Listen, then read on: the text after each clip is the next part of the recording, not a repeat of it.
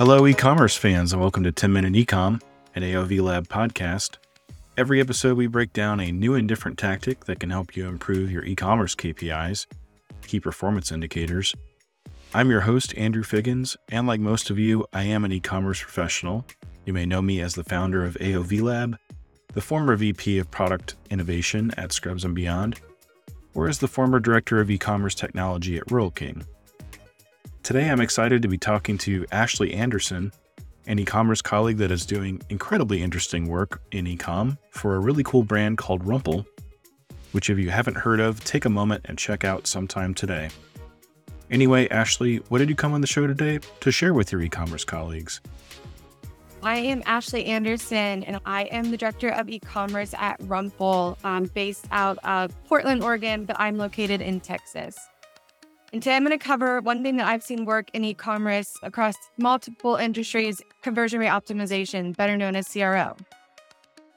Thank you, Ashlee. After the ad, we'll get right into the chat. Today's episode of 10-Minute Ecom is brought to you by shop.aovlab.com. It is a brand new store with fun apparel and gear, specifically for e-com professionals just like you and me. We've got high-quality embroidered and printed t-shirts, hoodies, and hats that will spice up any Zoom call or in-person meeting with your team. If you lead a team, these products make for awesome gifts to celebrate hitting a conversion rate or average order value milestone. If you work in e-commerce, I think you'll not only find some humor in these products, but also a sense of pride for what you do every day. Again, the site is shop.aovlab.com. Head over right now and browse while you listen, unless you're driving. In that case, pull over. You've got to see and share these products. One last time, the website is shop.aovlab.com. And now, back to the show. Thanks so much, Ashlee, for joining the show today. I'm so excited that you're here. You have a wealth of experience in e-commerce, and it's a pleasure to be able to talk to you. Tell me a little bit about what aspect of CRO. I think CRO gets used quite a bit in our industry in e-commerce, but which area specifically about CRO are you focused on and thinking about today? Yeah, I think CRO, circling back to what you first said, I think CRO gets used a lot. And I think it's a scary word because you feel like you need to have a full team dedicated and you need all of these tools and be able to analyze. But it's something that you can do really at any level, any industry. I worked at organizations that had an entire team dedicated to CRO and were hitting statistical significance every hour. And I've also worked at organizations where you have one person who they're doing it irregularly and testing things based on what they're seeing and what we're seeing from the revenue and conversion rate and where those opportunities are. So I think that's one thing that CRO in general, I think it's such a scary word, but it doesn't have to be scary. From a smaller business perspective, there are tools out there such as Nosto that you can run, you can implement on your website, integrate with Shopify and other tools in that realm. And you just add that personalization element. But if you don't have that, it's really looking at things like, I want to test a different CTA on the website and I'm going to compare one Tuesday to another Tuesday. And there are going to be different factors if you're running that. It's not going to be the cleanest data, but you're going to be able to learn from that and really determine, did this impact my conversion rate positively? And how can I learn from that? Absolutely. And I like that. I think you're pointing out that CRO can really be applied across the board, right? Like it can be big enterprise companies, mid-sized companies, even small startups. And it's just like a different set of tools, it sounds, that you've seen in your experience. Do you think there's like a specific skill set as a person that someone needs to have to really be a part of CRO or like, I don't know, to use that in a title? I don't know what I'm asking. Well, Really. I think in e-commerce in general, it's very helpful, beneficial to have an analytical mindset. You don't need to know how to write SQL and build reports in Tableau and all of that, but you need to be able to read data and understand that if it's working or not working and what are the different pivot points and being able to segment and think of things that way.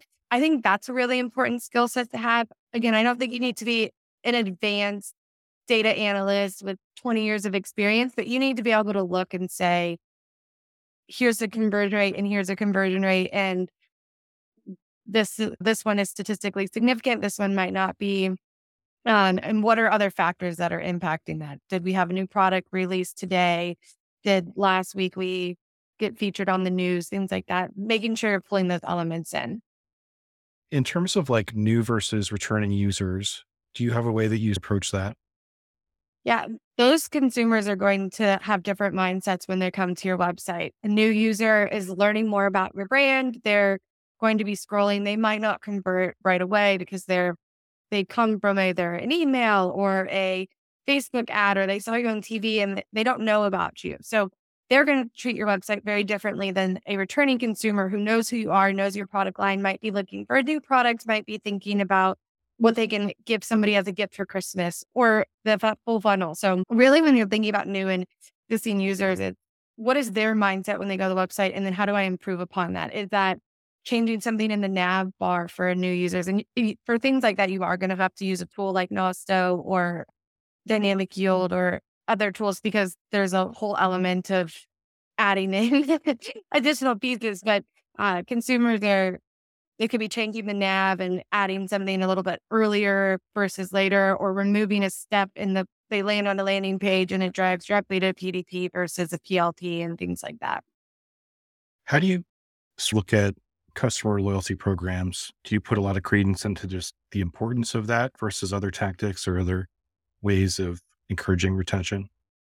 Yeah. So for my customer loyalty program, I think it depends on your industry and what you're trying to achieve. So some customer loyalty programs are based on discounts and earning points. Others are just more based on the new exciting early access to sales, collections pages, things like that. So it does depend on your industry, how you're thinking about customer loyalty. Of course, we use kind of a multitude of all of those, and we try to encourage people to come to the website, make a purchase, and then they earn points on that purchase so they can then get something new later down the line. But then we also add this element of you're part of our family, and how we want to bring you back. We want you to have exclusive access to when we have a new product and we might sell out. Like, you should have first grabs on that versus somebody who's not necessarily new to the brand. We want to bring them in and think about that. Maybe they're not interested in buying now, but we want them to think about that down the line.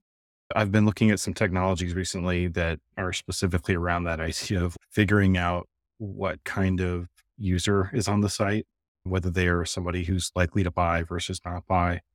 Um, and so there's some interesting things happening with AI being able to look at that and determine or predict, is probably a better way to say it, how likely that customer is to buy. And then potentially being able to use a program like one of the ones you mentioned, Nosto, Dynamic Yield, some other things to try to personalize that experience based on the likelihood of them being a customer who's going to purchase. You might not even need to offer a promotion Oh, because they're that likely to purchase. Have you worked with that sort of technology before, or just that way of thinking? yes, I've worked across a couple industries. It again depends on the size of your team. So at previous companies were like Yeti, where we were larger, we actually had an analytics team and they were able to look at predictive segmentation internally. Currently, or more recently, we actually have used, my current company used a tool called Black Crow AI, which uses predictive segmentation. You can run it across your paid performance channel. You can also run it through email.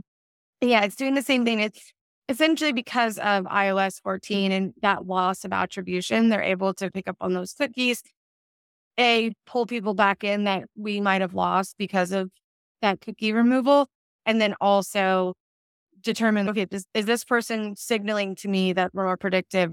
Uh, and then from there, we're adjusting budgets. You're sending different ad copy to that person based on education versus brand versus a specific product, similar to email, like sending them through a different flow because they're more likely to purchase. We've also learned some of that stuff you don't even need a tool with for AI. It's what are things that you typically see after somebody spends a certain amount?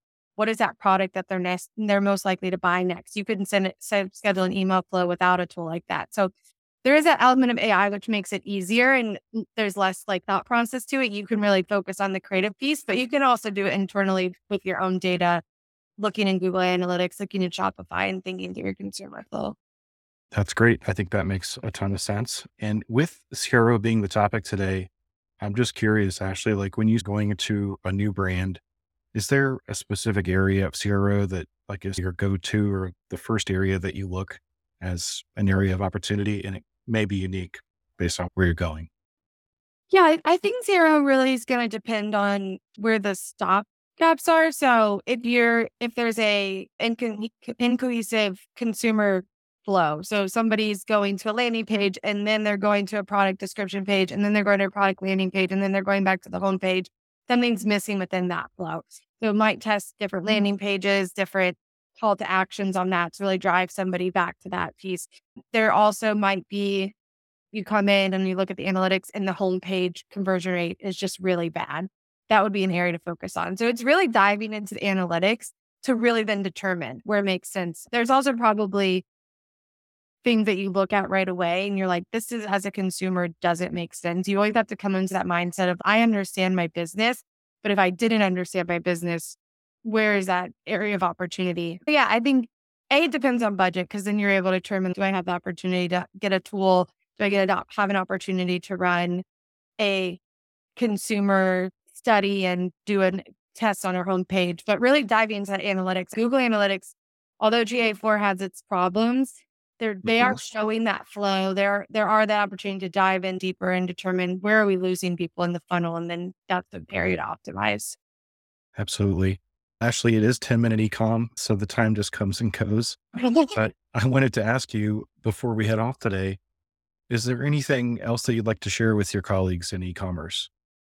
I think it's this 2023 was a tough year for everyone. Even if you had a great year, there were a lot of things that we learned about people still coming out of the pandemic. And so 2024 is a year of reset and learning and take a breath and then really just get ahead as much as you can and be prepared because the consumer is going to be the consumer and we need to just be prepared for that. So Awesome. I think you answered that really well. Thanks so much for joining the show.